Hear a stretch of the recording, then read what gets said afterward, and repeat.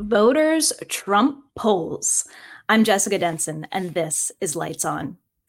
It was truly a hellish week for Donald Trump and Republicans. Let's recap. It started off with the four-time indicted ex-president forced on the witness stand in an historically obscene show of disregard for Judge Engoron that, let's be clear, would have had any other witness held in contempt and thrown in jail. Trump nonetheless gave prosecutors damning and self-incriminating testimony that implicates his company in fraud. Between the ego, the victim card, and the constant deflecting attacks, he just can't help himself. 2 days later, his poor daughter Ivanka was forced to do the same. I'm just worried about her children. Was there anybody to look after them while she was throwing Grandpop under the bus? Because it looks like she spent her precious resources on a blowout. I diverge. Skip to the end of the week. We learn that Jack Smith has witnesses at Mar-a-Lago from Trump's plumber to his chauffeur. When Trump learned that the maid who cleans his bedroom was talking to prosecutors, he reportedly went ballistic. And speaking of ballistic, Trump may be in serious violation of his terms of release after we just learned that a Trump gun was auctioned off at Mar-a-Lago. Criminal defendants are prohibited under federal law from transacting firearms. Jack Smith, as always, is watching. And in the middle of all of that hell that Donald Trump and his friends went through, this flagrant criminal and the party he leads were absolutely clobbered in an off-year election that handed Democrats sweeping victories from Ohio to Virginia to Kentucky and Pennsylvania and beyond. What does this all say? A president who is highly effective, even into his 80s, and the party he leads are promising and delivering real freedom, and the voters know it. With all of the threats on election workers, the incessant attempts on voter suppression, the stochastic terrorism of Donald Trump, it's rather remarkable that Biden and Democrats have been defying expectations time and again, delivering wins for democracy. But I know, you've been hearing this all week on the news, the continuing celebration of the mandate voters just gave Biden. These reports come right after they admit something must be off with all the polls, right? Look, I don't believe the polls, especially this far out. But I do believe that Donald Trump is doing everything he can to end American democracy as we know it. He will continue to lie, cheat, and terrorize. And if we are going to keep winning on the side of truth, we cannot let our guard down for 1 second. From the disgraced ex-president to his fascist friends in Ohio who just threatened to ignore the will of the voters on issue 1, to the GOP shilling for Putin while denying support for Ukraine, they are telling us who they are. Believe them. We're also going to take a moment at the end of the show for our continuing coverage of the Middle East and the connection between the bad actors thriving on destruction and threatening democracy. A friend of Lights On is on the ground reporting in Gaza in unthinkable circumstances, and we're going to share some of his reporting with you. So please stick around for that. My guest today is a big-time social media influencer, tech CEO, and Democratic campaign veteran. Stop doom scrolling, start doing something is his motto. Brian Derrick, welcome to Lights On. Thank you, Jessica. It's great to be here. I'm really excited to chat with you. Me too. So, I mean, we constantly are dealing with this like contrast of a sane and effective Democratic Party and a criminal and fascist, party led by this man who has been indicted 4 times, is a convicted of being liable for sexual assault. We could go on and on. I mean, what is your reaction to this madness? What a tough choice, right? I know, right? I can see why everyone's so conflicted. Yeah, it was a great week for Democrats. I woke up with a huge smile on my face on Wednesday because you can point to polls all you want, but as people like to say, the best predictor of voting behavior is voting behavior. And that's what we saw on Tuesday when people showed up in force in Virginia and Pennsylvania and New Jersey and really all across the United States. More than 25 states had elections on Tuesday. And we saw these sweeping victories that were just so far beyond what was expected. I mean, you had Andy Beshear win the governor seat in Kentucky by a larger margin than the Republican governor of Mississippi won his seat. And that's a pretty remarkable thing. When you also factor in the Pennsylvania Supreme Court win, the change in the Virginia House of Delegates. And I mean, we can get into all of my favorite victories as we're taking this victory lap this week. But by all accounts and measures, it was a great week for Biden and for Democrats universally. Absolutely, for both. You cannot separate that, and that's one of the things that like irks me about the media. They tried to separate it. They're like, "Oh, but it wasn't for a win for Biden." You know, the voters are looking past Biden. I'm like, this isn't the party. Right. But people react to what's in front of them, and yeah, no one can really make it through the day without hearing some kind of reference to the Biden administration, what's happening, especially if you're plugged into the news, into I think the drama that they love to put out there about the polling, particularly after Sunday's New York Times Siena poll. And so people were aware of what the narrative is, and yet they still showed up and they voted in huge numbers for Democrats. Yeah.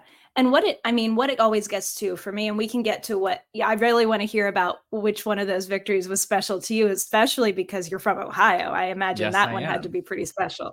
Go Bucks. But there you go. Especially, to me, when you see like, for example, with issue 1, 56% of Ohioans voting for this when the state went overwhelmingly for Trump. There's this disconnect between issues and kind of party preference that I think a lot of voters still need to be educated on. Like there's so many people, I think, Brian, that still fall into what I used to fall into, which is this concept, this completely baseless and false notion that the Republicans are either the party of freedom or the party of taking on crime and law and order, or that they're the party of national security. Like they don't stand up for any of these things. And when you take it down issue by issue, the overwhelming majority of people, even in red states, are siding with Democrat policies. I think that that's exactly right. And there does seem to be this disconnect between what people care about and what the parties are focused on delivering, and what the overall narrative is and the brand of the two parties. Yeah. I think one of the most consistent things that people will say about Republicans is that they're fiscally conservative. But when you look at the data, it's one of my go-to points on this subject. It tells the exact opposite story, where both over the course of the last 4 presidencies and dating all the way back to World War II, either way you slice it, Republicans have added more to the national debt than Democrats have in the White House. And so it really does spin this interesting narrative about what drives our perceptions of the parties and what people are basing those perceptions on versus what's actually happening in Congress, or if you're a House Republican, not happening in Congress. Because of the disconnect between what the two parties are delivering. And so when I hear bad news about polls for Biden, like you, I tend to brush that off, especially this far out from the presidential election. The thing that I focus on is what's going to happen when Biden really puts some oomph into telling people about what he has accomplished, because not enough people know about the long list of things that he has gotten past. I mean, huge pieces of legislation that we can dive into, but I think that the communication around that and the strategy, the room that he's going to have to educate people about the accomplishments of his administration should help to close that gap between the brand and what people expect and what actually is being focused on and accomplished by the Democratic Party. Yeah, I mean, let's go through some of those accomplishments. Infrastructure, CHIPS Act, PAC Act, give us some of the accomplishments. I want to hear from you. Yeah, absolutely. Probably the most important one. The Biden administration had their 150th Yes, federal that's on my judge list. confirmed this So week. huge. So huge. Huge. Absolutely. Those are lifetime appointments that will Yes. completely change the course of our federal judiciary. And I know that they are making that a focus moving forward as we to continue confirming more. As you mentioned, infrastructure. Just this week, President Biden announced $16 billion of investment in Amtrak, the largest ever investment in passenger rail in our country's history, in order to modernize and make the Amtrak rails more accessible, reliable, and faster. That impacts millions of people's lives who need and count on Amtrak to get to work or to visit family. Then you have the CHIPS Act, which is one of his most popular bills when people understand what it does. And it really is bringing manufacturing back and the future of technology back to the United States rather than being outsourced to other countries abroad.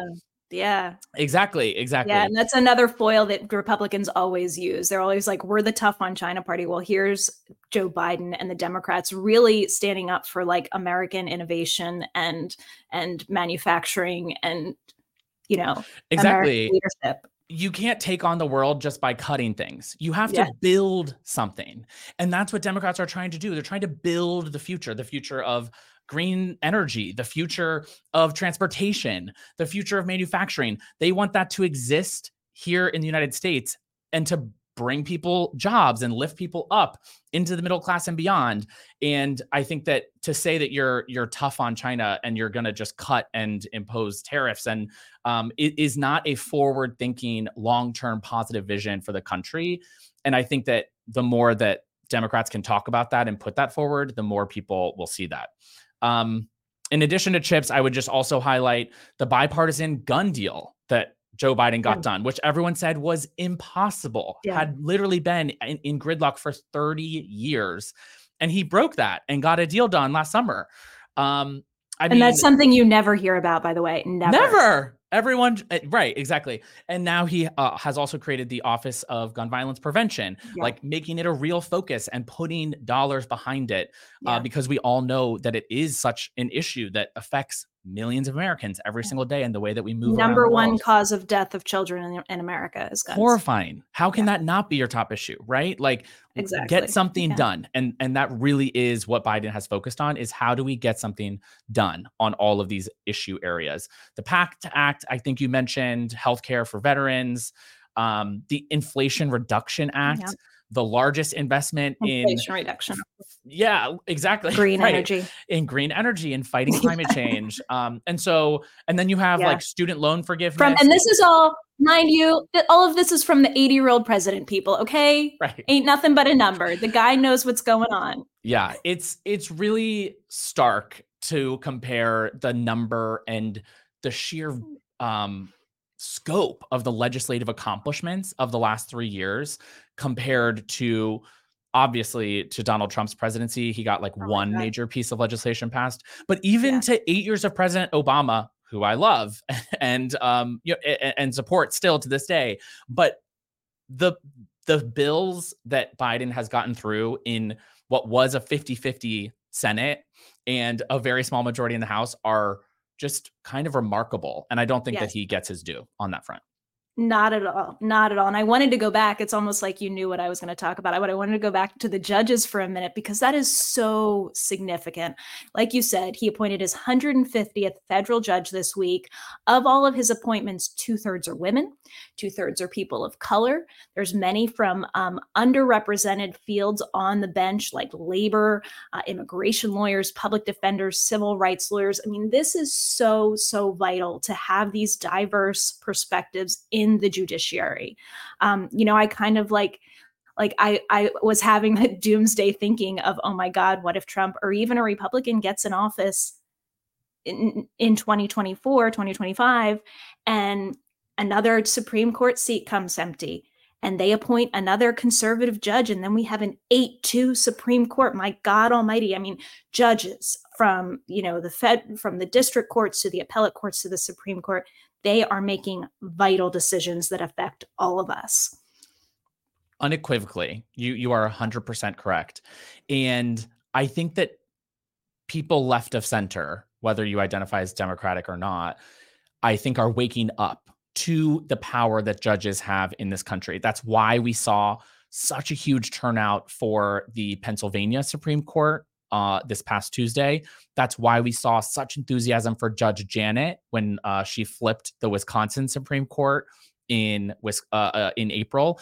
And that's why we're seeing such enthusiasm behind President Biden's confirmations, because we know now, we've seen the price that we pay if we sleep on judges and on the judiciary, while Republicans run laps on confirming more and more.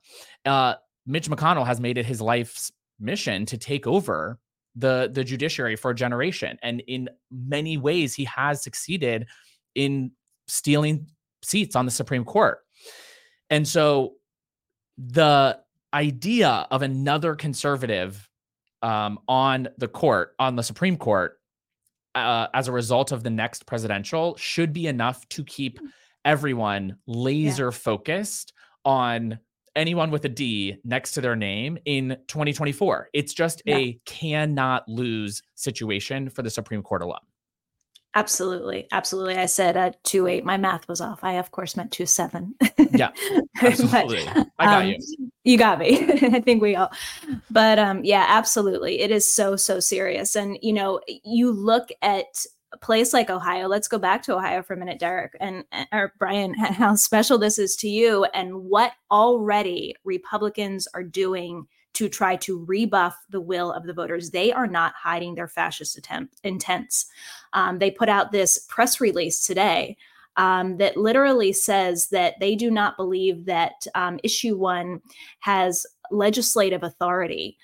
They called the passing of it foreign election interference. I guess those 56% of Ohioans were all shipped in from, I don't know where, Russia.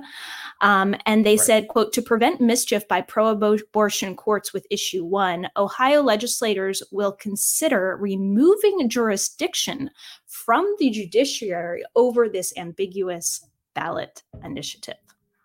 Unbelievable.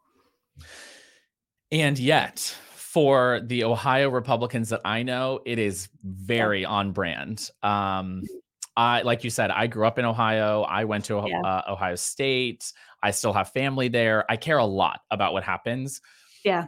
And I have watched year after year as Ohio Republicans have abused their power and their majorities in the state legislature to take more and more power that was not and should not be theirs. They have gerrymandered the state to a degree that makes it impossible for Democrats to win a majority in the legislature unless they win 60+% of the vote, which in a purple state like Ohio is just outrageous. While Republicans can win upwards of 75% of the seats with about 49% of the vote, and they have continually doubled down on abusing that power, even when courts have tried to put them in check. They passed a citizen-initiated ballot referendum, I think it was in 2018, to remove the partisan map making that was going on and give power back to Ohio voters so that voters could choose their elected officials and not vice versa. And Republicans ignored that ballot measure pretty much outright, to the point that voters went to court, and it went to the Ohio Supreme Court, and the court said, you're not following the proper procedure. You need to redraw these maps. These are an unacceptable partisan gerrymander. And they passed new maps, still a partisan gerrymander, went to the court again. And the same process repeated 4 or even 5 times because the Republicans refused to draw a map that was fair. And as you're alluding to, it's because if they do, they know they will lose their seats. And that's what we saw happen on Tuesday when the ballot measure, Ohio issue 1, won by 13+ points because Ohioans want their rights back. And they want to have power. They want to have power. They want to have a voice in how the state is run. And Republicans right now are doing everything they can to take that away from them. It was also very obvious from the special election that they scheduled in August. If you didn't follow this closely, it was clear that after they were collecting hundreds of thousands of petition signatures, that issue 1 about reproductive rights was going to be on the November ballot. And so in response, Republicans mobilized to schedule an August special election to raise the threshold for that ballot measure to pass from 50% to 60%, which again, in a purple state like Ohio is almost impossible to attain. And so again, we had to wheel out the clipboards and get everyone knocking on doors twice to defeat them in August and then again in November. And you would think that they would run with their tail between their legs after 2 resounding defeats like that. But as you're saying, they're just here to fight back and cling. The more that we try to push them out, the more they cling to the power that they have. Like I say, the devil is busy because he knows his time is short. Exactly. That's exactly right. But yeah, these attempts with minority rule and what happened in Ohio with, what happened over the summer where they have 2 initiatives called issue 1. There was so much trickery going on. Like you had to vote, no to issue 1 in the summer, yes to issue 1 in the fall. And then the language on issue 1 in this election being beyond the language of the actual amendment. So if voters were not properly educated, and, hats off to the pro-democracy majority in Ohio for really educating the voters about really what was really going on here. So they were not deceived at the ballot box. Exactly. And there was also this behind the scenes fight over the language that the ballot measure would have, where it ultimately is up to the state's attorney general as to approving that language. They're going through the same fight right now with a ballot measure for next year. And Republicans, again, will just use any power at their disposal to try to make it harder for people to have their voice heard in the process. And there was a very disingenuous campaign against issue 1 that they tried to make about parents' rights and your kids being turned trans in school and all kinds of misinformation and disinformation to scare people with these same tropes that they're always trying to stir up, that are anti-LGBT, that are anti-woman, that are really anti-common sense in order to try to scare people into voting the way that they want. And we're all thrilled. Positive note, we are all thrilled that was not successful. And the Buckeye State turned out for issue 1. And I couldn't be happier. Issue 2 as well, the legalization of marijuana also passed. Yeah. You're proud of Ohio. I'm proud of my home state of Virginia, which also gave a total shellacking to Governor Zippervest, as I call him. Yes. The friendly fascist, your friendly neighborhood fascist, Glenn Youngkin. In a vest. In a vest, who was absolutely denied his ability to pass what he very clearly signaled he would, which would have been a 15-week abortion ban. Right. As I've, reminded our viewers, Virginia was one of the last holdouts in the South where you could still get a legal abortion. I mean, this is a serious healthcare issue for people living in the South in our country. Yeah. And they denied him that opportunity. Huge for Virginia, because Virginia's kind of been like, Virginia was blue, then now it's been going red, and, kind of gotten sucked into, I think a lot of areas in Virginia have gotten sucked into those culture wars that you were talking about, and being kind of deceived by them. So I'm very grateful. Virginia's for lovers of democracy. Grateful to see them back on track. Absolutely. And because Virginia is in this off-cycle year, right? It doesn't vote during for their state legislature during presidential elections. The big years are in these off cycles. I think it gets so much national attention that the issues do tend to become really nationalized, and we see this proxy war play out where the stakes are just so high. Everyone's saying that if Republicans sweep, that Glenn Youngkin was going to have this smooth path to winning the nomination, or at least a mano a mano against Trump. Just this really trumped up narrative about the importance there. But we had our own narrative, exactly as you're saying. It was the last state in the South without an abortion ban. Yeah. And if we lost our tiny majority in the Senate, that was gone. That like we would lose that. And so very real consequences for Yes. people on the ground outside of the national political narrative. And so exciting to see. I literally was jumping for joy Instagram when we held the Senate, because I knew then that they wouldn't be able to restrict abortion access. They wouldn't be able to restrict voting rights ahead of 2024, mess with the presidential election. And then once we flipped the House of Delegates, I was actually over the moon. My head might have hit the ceiling on that one. And in addition to winning the Senate, in addition to winning the House of Delegates, we also did so well farther down ballot. There were city council races, and there were also a lot of school board races in Virginia. You had Moms for Liberty candidates endorsed all over the place. Yes. Running these culture war kind of campaigns of parental rights and anti-LGBT themes, anti-CRT kind of rhetoric, and they went down in flames as well. So it was across I think the in Pennsylvania too, which is great. And in Pennsylvania, Bucks County, Montgomery. Yeah, exactly. There were so many. I think in like across 5 states, I did see some data because we were tracking a lot of elections via Oath, my platform. And I want to talk more about that on the other side of break. So of course. And we were tracking a lot. And from my count, Moms for Liberty lost about 70%, if not a little more, of their races across the board, which is a total reversal of fortune from the last off-cycle school board slate that they pushed. Yeah, what does that tell you? It tells you that it's all bluster, it's all facade, like you said, it's all like this culture war nonsense. And once people realize what it's really doing, they want no part of it.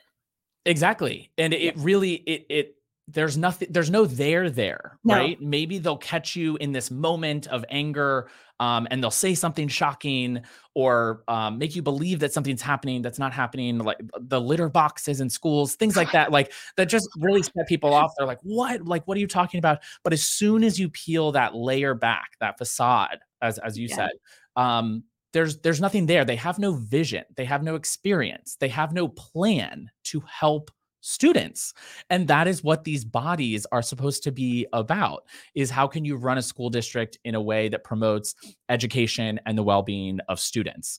And so I am thrilled that so many voters saw straight through that and flipped a bunch of school boards right back to people who are going to be focused on the kids in those schools. Yeah, they saw through it. And we're seeing these victories, like you mentioned, Brian, with all of these headwinds that are trying to attack the democratic process. I mean, just this week, we learned that election officials in multiple states, in Georgia, Nevada, California, Oregon, and Washington, received fentanyl-laced letters. This is domestic terrorism targeting elections. I wonder who's inspiring this. We had found out before that Youngkin had purged 3,400 legal voters ahead of Election Day. They claimed, his office claimed it was a mistake and they corrected it, but was it quick enough? I don't know. I mean, some really questionable things happening there. I noticed another county in Mississippi, Hinds County, they're Mississippi's most populous county in the home of the 83% Black capital of Jackson, ran out of ballots.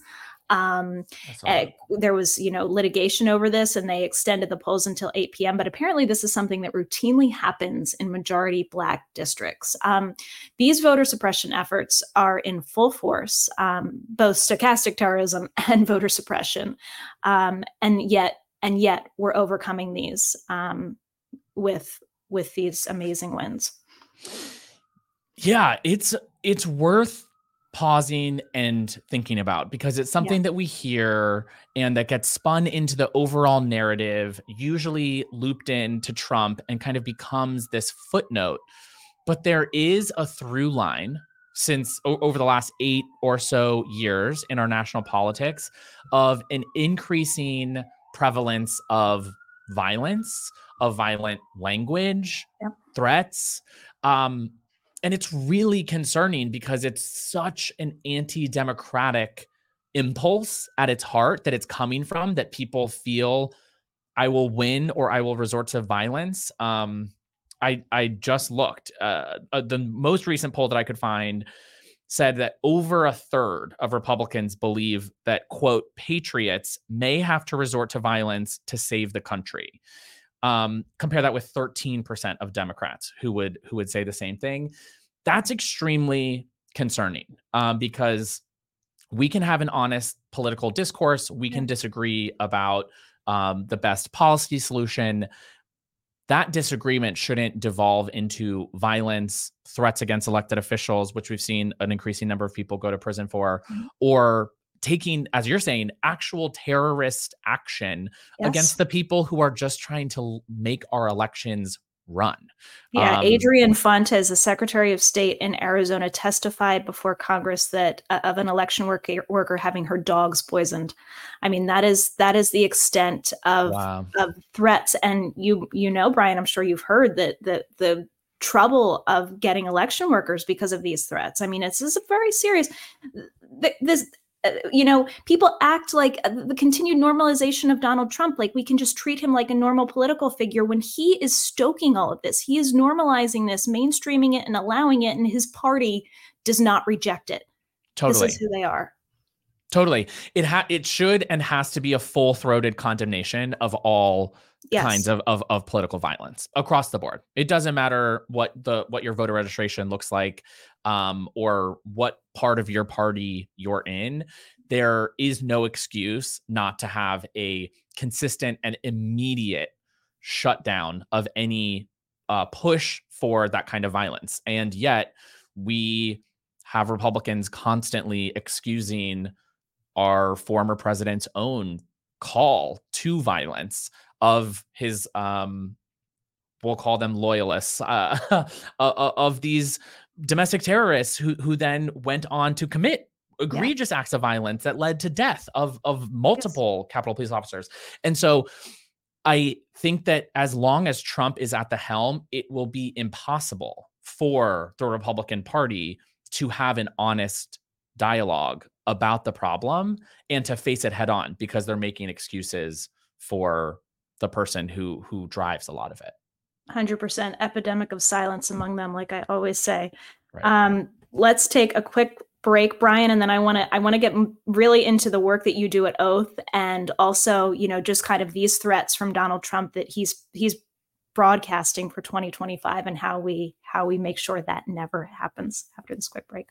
Heart health and staying healthy, especially when you have a family that you want to be able to spend as much time with as possible, it's so important. We all have a heartfelt reason to support our blood pressure. In fact, more than half of the U.S. population would benefit from blood pressure support.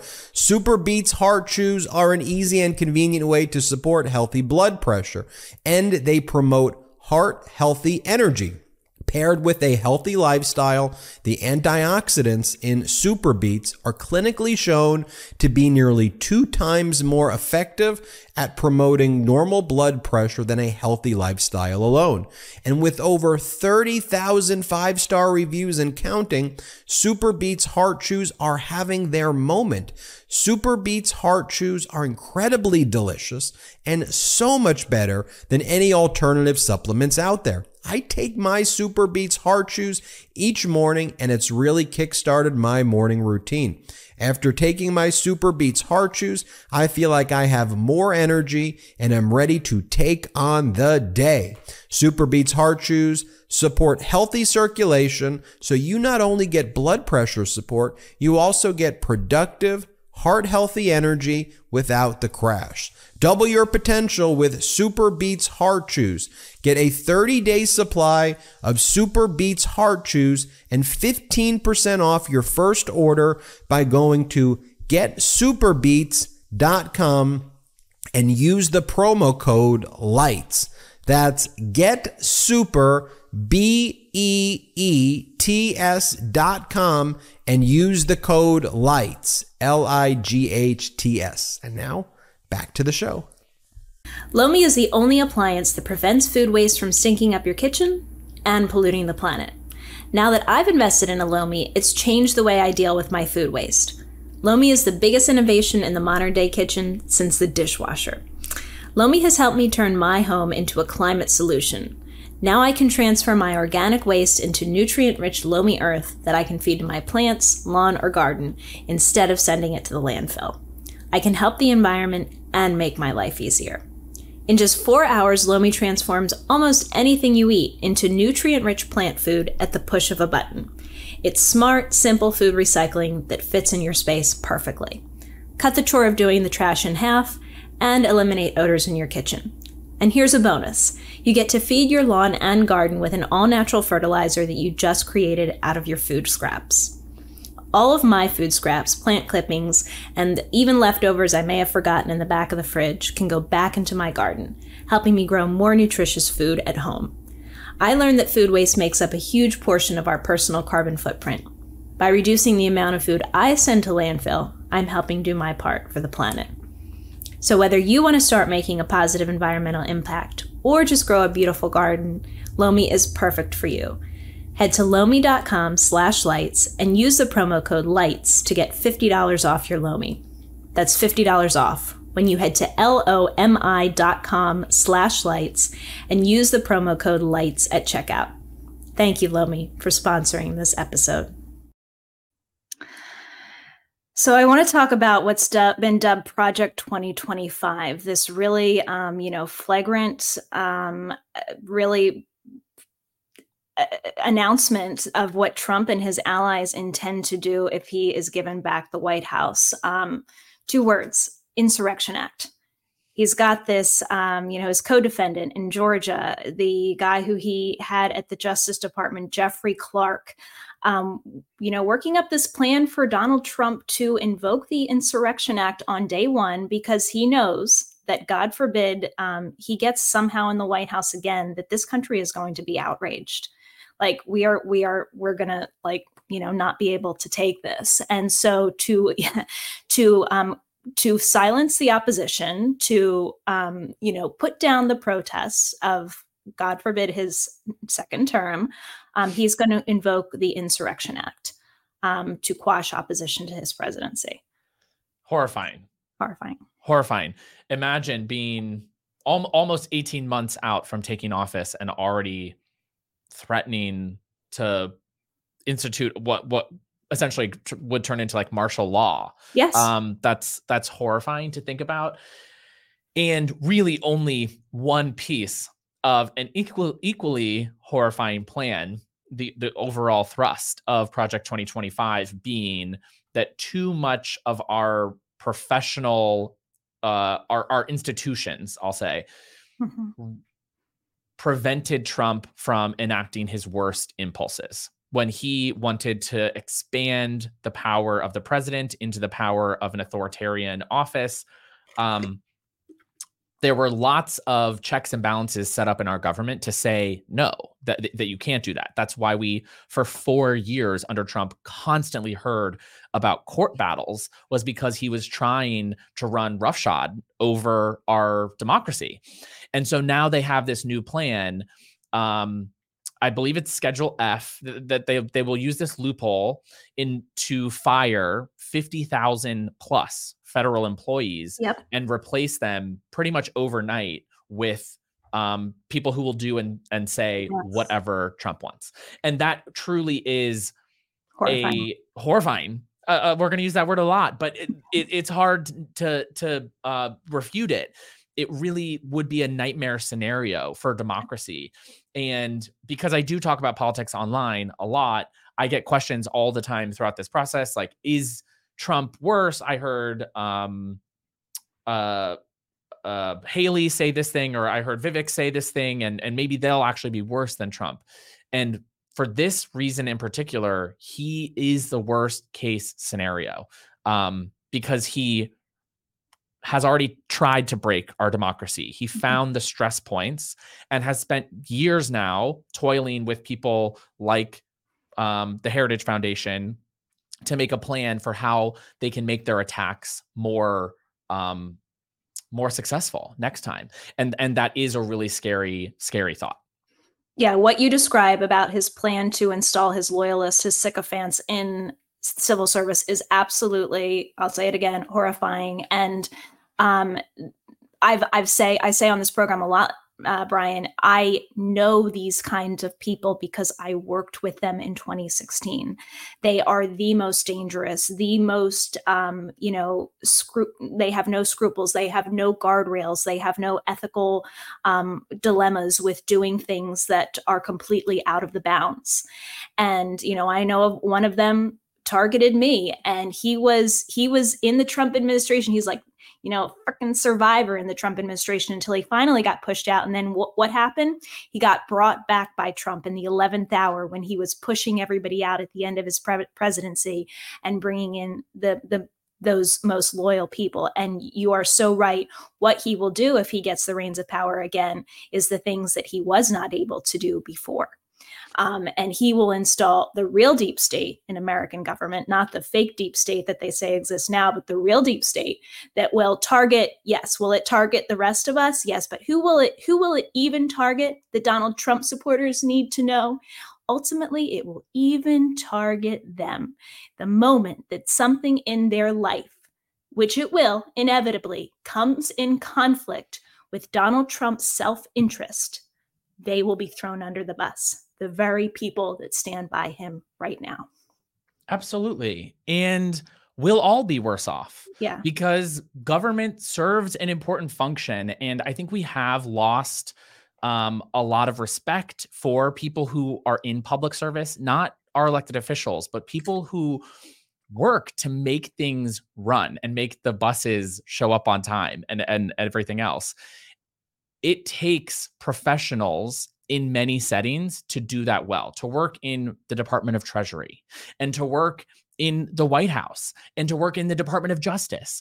And the idea that we can just push all of these people out and then replace them with people who agree with everything that we say politically and that we're not going to break anything is obviously outrageous. And that is their intent, is to break our federal government.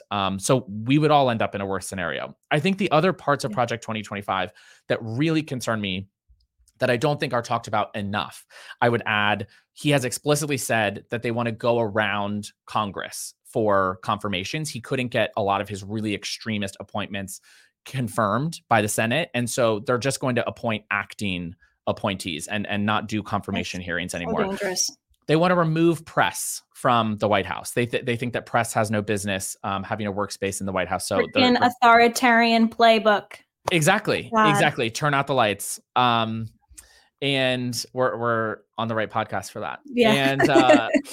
And the other really concerning component centers on DOJ. Yeah. And his obsession with vengeance. Retribution. Exactly. Yeah. The theme of the Trump 2024 campaign should be vengeance and power, because that is what it's about. It's about getting unchecked power to manipulate our democracy for his own aims. And it's about using that power to then exact revenge on people who he feels have wronged him in some way. And shocking to all of your viewers, I'm sure, that is not the purpose of the presidency. That is not what our federal government is built for. And it would be an absolute disaster, the end of our democracy, to see it used for those purposes. Absolutely. Absolutely. I wanted to play this clip. We've talked about these polls and whether or not they're accurate and how they are definitely doomsday, though. They would definitely discourage us if they could, wouldn't they? Totally. I wanted to play this video of a Republican voter and his sentiments on the Biden-Trump matchup. Is there any chance you would stay at home on Election Day? No. I love American democracy too much that Biden and Trump, if it's a Biden and Trump race, then I would vote for Biden, even if he was dead. No chance I'd stay home. I've never. And I'm a Republican. I love it. I'm kind of in the same camp. Totally. Yeah. I mean, literally anything, anyone before Trump. I mean, my cat, your dog, anybody. Totally. And that is the thing. When people feel really panicked, which I do get a lot of people coming to me because they know that I work in politics and they're stressed and they're panicked about 2024. That is one data point that I like to point to, is that when you talk to people who are very apprehensive about Biden or just really unenthused by a rematch of 2020, which is a lot of people. When you ask those people who say, well, neither of them, but if you were going to vote, which one would you vote for? I think that Biden wins that group by like 60 points. And so it will just be a question of making sure people are aware of what the stakes are and making sure they actually show up on or before election day. And if we do both of those things, then I feel fully confident that Biden will have a second term. Yeah. And speaking of doing those things, that is definitely the work that you do. And I know that you kind of started in campaigns, and then you built this extraordinary following on Instagram, and you now have this really, forward-thinking platform called Oath. Can you explain what you're doing with Oath? Yeah, thank you so much. I appreciate that. Yeah. I have been a fundraiser for most of my career, also a campaign manager, and worked in communications. And being on the inside of campaigns, I saw a lot of really perverse incentives and practices that were trying to raise money for causes that people believed in, but using tactics that were not appropriate. And donors, on the flip side of that, were being inundated with these texts and emails asking for $5 here and $20 here, and not really knowing who needed it and where they should be putting those dollars to actually make a difference. And so that is why I left campaign world to create Oath, which is essentially a pro bono donor advisor for everyone, where you can choose the issues or the states that you're focused on. We crunch all the numbers and make recommendations about where your donations and your time will have the greatest impact. And so it's everything from president down to school board races. We had tons of races on Tuesday that we had been recommending to people all year this year. And it's the chance for people of all giving capacities to really have the resources and the analysis like you're a millionaire or a billionaire with a full-time political team. We want to democratize what that advising looks like. And we did that by building a tech platform that's free for anyone to use. So you can go to oath.vote and find the donation, split it really easily between a few candidates who actually really need it and where your dollars are going to do the most good. I think it's such a brilliant idea, Brian, because first of all, people have limited resources to, contribute. They want to help, but, we don't all have that billionaire fund to put into politics, and you want to put it where it matters most and where it's needed. And I think with this platform, you can really make a change. I think about, some cases in California that people think of California as a blue state. Well, we might have lost the House in 2022 because of some losses in California. Exactly. And I can think of some congressional races that could have really used that investment. And it sounds like Oath is really finding out where those missing links are and directing funds in that direction. Exactly. That is exactly right. We evaluate every candidate of thousands of races across 3 metrics. How competitive is the race? What are the stakes? So what happens if we win? Could it flip a whole chamber? Or are there other competitive elections on that same ballot? And what's the financial need? And so how much has this candidate raised? How much has their opponent raised? How expensive is the media market? Those kinds of factors. And that allows us to try to create a common system to rate the relative value of your donation in different races. And again, that way a donor can take an action in 30 seconds that's built on thousands of hours of research to have maximum impact. Great. And people can find Oath. You have an app, right? It's not, you don't have to download it. Don't have to download it. Okay. You can go to oath.vote and donate or sign up, and we'll send you recommendations based on what you care about. So whether that's reproductive rights or LGBT equality, gun safety, climate change, Arizona, flipping the house, it can be really any interest that you have. It's personalized to you. And we'll make recommendations and give you reminders to also give when it is most impactful, because people usually wait too late and then your dollars don't do much good the day or the week before the election. Very nice. So oath.vote. Definitely check it out. Brian, it's been such a pleasure to have you here on Lights On. Before you go, is there anything you want to add, or even anything you want to ask me? Anything you want to leave us with? Oh my goodness. I have a lot. As you said at the very beginning, my big theme in politics is to stop doom scrolling and start doing something. Yes. So I'm curious if there is something, hopefully something we haven't talked about yet, that has given you hope recently and really made you excited about the future of our politics or our country, something that you saw that gave you hope. Well, I mean, let me just take a moment of personal privilege. I mean, the courts in my cases have given me hope. And that's, you know, Absolutely. that's the doing something that I've done in a big way, is using the judicial system and you know, asserting the rights, using the law. And that to me, that has been such, you know, we have so many tools at our disposal, Brian, that we don't use. And I think we just have to utilize them. They're right there for us. We just have to pick them up. And so seeing the courts work, seeing justice work. I mean, I don't think I've even ever mentioned this on Lights On, but the judge that just ordered that settlement into law that voided hundreds of Trump NDAs, he's a G.W. Bush appointee. He's a Republican.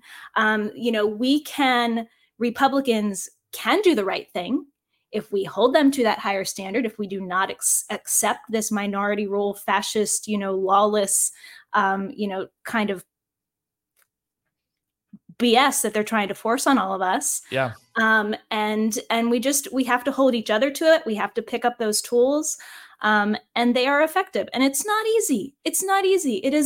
It demands so much of us. It can feel exhausting. It can feel, you know, you go through defeats before you get to the victories, but, you know, being part of living in this moment. I mean, I think of this all the time, Brian, the fact that you and I are living in this moment when American democracy is being tested like it never has before.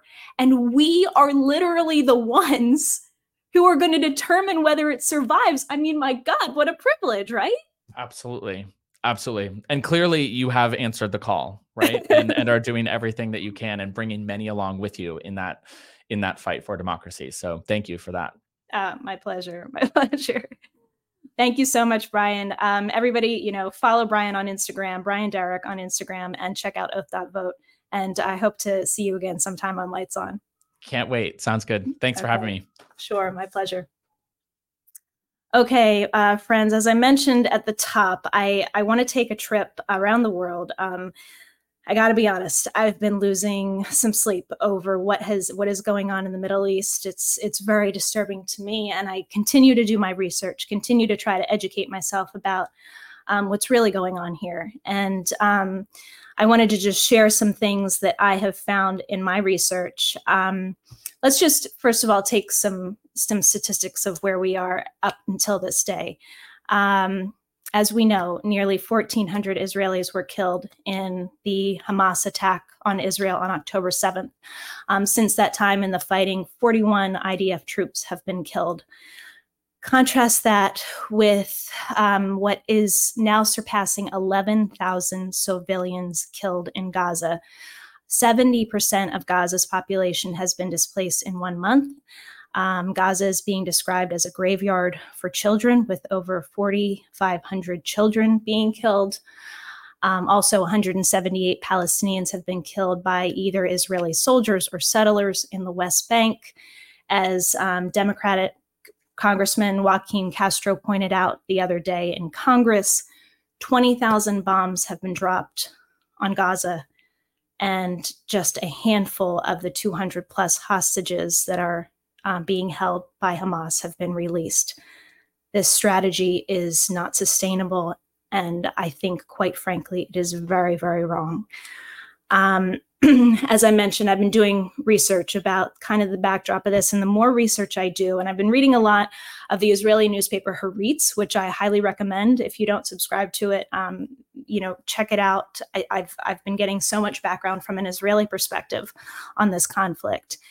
And what I tripped on recently was the connections, which are very out in the open, between Benjamin Netanyahu and Vladimir Putin, which seem ironic since Putin is linked with Iran and backing Iran. Iran, of course, is backing Hamas and attacking Israel. And yet Netanyahu defers to Putin. I don't know if anybody that is watching right now is familiar with this, but Zelensky actually offered to visit Israel after the attack, to come to Israel, and Netanyahu rebuffed that offer and instead got on the phone with Vladimir Putin. As I mentioned last week on the show, Benjamin Netanyahu has been open about his support for Hamas. He gave billions of dollars to Hamas because it undermined the possibility of a two-state solution. At the same time, Netanyahu has been attacking democracy in his own country. I don't think that we can separate between the attacks on democracy and the threats and destabilization of both Israelis' national security and this utter humanitarian catastrophe in Gaza. The source is corrupt. Netanyahu is corrupt, and that's why he aligns himself with people like Vladimir Putin. That's why he campaigned in 2019 with these posters that are on the screen right now next to Vladimir Putin and Donald Trump. These are corrupt forces that are trying to destabilize us and that thrive on destabilization. And I think we really have to call them out to get past this heinous attack on human rights and terrorism that so many people in both Israel and Gaza are facing right now. Another interesting piece that I found in Haaretz was this piece about Israelis' really disdain for Netanyahu, but how underlying it really their conflict with Palestinians runs deeper, and how Israel really tends to lean right. It is, despite Israel being a democracy, there is an illiberal trend in Israel, and there is a lot of the right wing usually gains the majority in Israel. There's also a lot of things we need to pay attention to, like attacks on free speech, demonstrators being arrested, them not being allowed to speak, and speech being converted into terrorism. This is a common authoritarian trend, is to classify speech that is antagonistic to the state as terrorism. A lot of these things are going on in Israel. And despite, as I was trying to lead up to this, despite Israelis leaning right, a majority of them, in one of these pieces that I read, said that a recent poll found Israelis overwhelmingly believe that keeping Israel a democracy strengthens the country against terrorism, which I completely agree with. That's kind of the point I'm trying to make here. But the writer of that wrote, but if Israelis express such widespread commitment to democracy, even in the misery of war, sooner or later they will have to internalize that democracy is not compatible with ongoing occupation and conflict. And I think what this gets to the root of for me is that leaders like Netanyahu, who have these anti-democratic strains, thrive on conflict. They do not thrive on peace. They do not thrive on stability. They are power-hungry individuals like Vladimir Putin, like Donald Trump. They thrive on conflict. And in order to keep themselves in power, that conflict has to be sustained. And we have an opportunity to really see the larger picture here of what is threatening stability all over the world. Speaking of Vladimir Putin and these, unholy alliances in our own country, Ukraine aid is being threatened at a time when Vladimir Putin is really trying. He's so happy that the world is not paying attention to Ukraine. We are distracted by the Middle East, and Russia is taking this opportunity. Last week, they launched one of the heaviest drone strikes on Ukraine in weeks in the Northeast, in Kharkiv, in Odessa and Kherson in the south, and Lviv in the west. They struck residential homes and critical infrastructure. And meanwhile, our Congress, this GOP that claims to be the champions of freedom and I don't even know anymore. I think they're the champions of nothing, but they are denying aid to Ukraine and basically doing the bidding of Putin. They do not want to pass a clean aid bill to Ukraine when it is needed the most. They are trying to tie it to other legislation.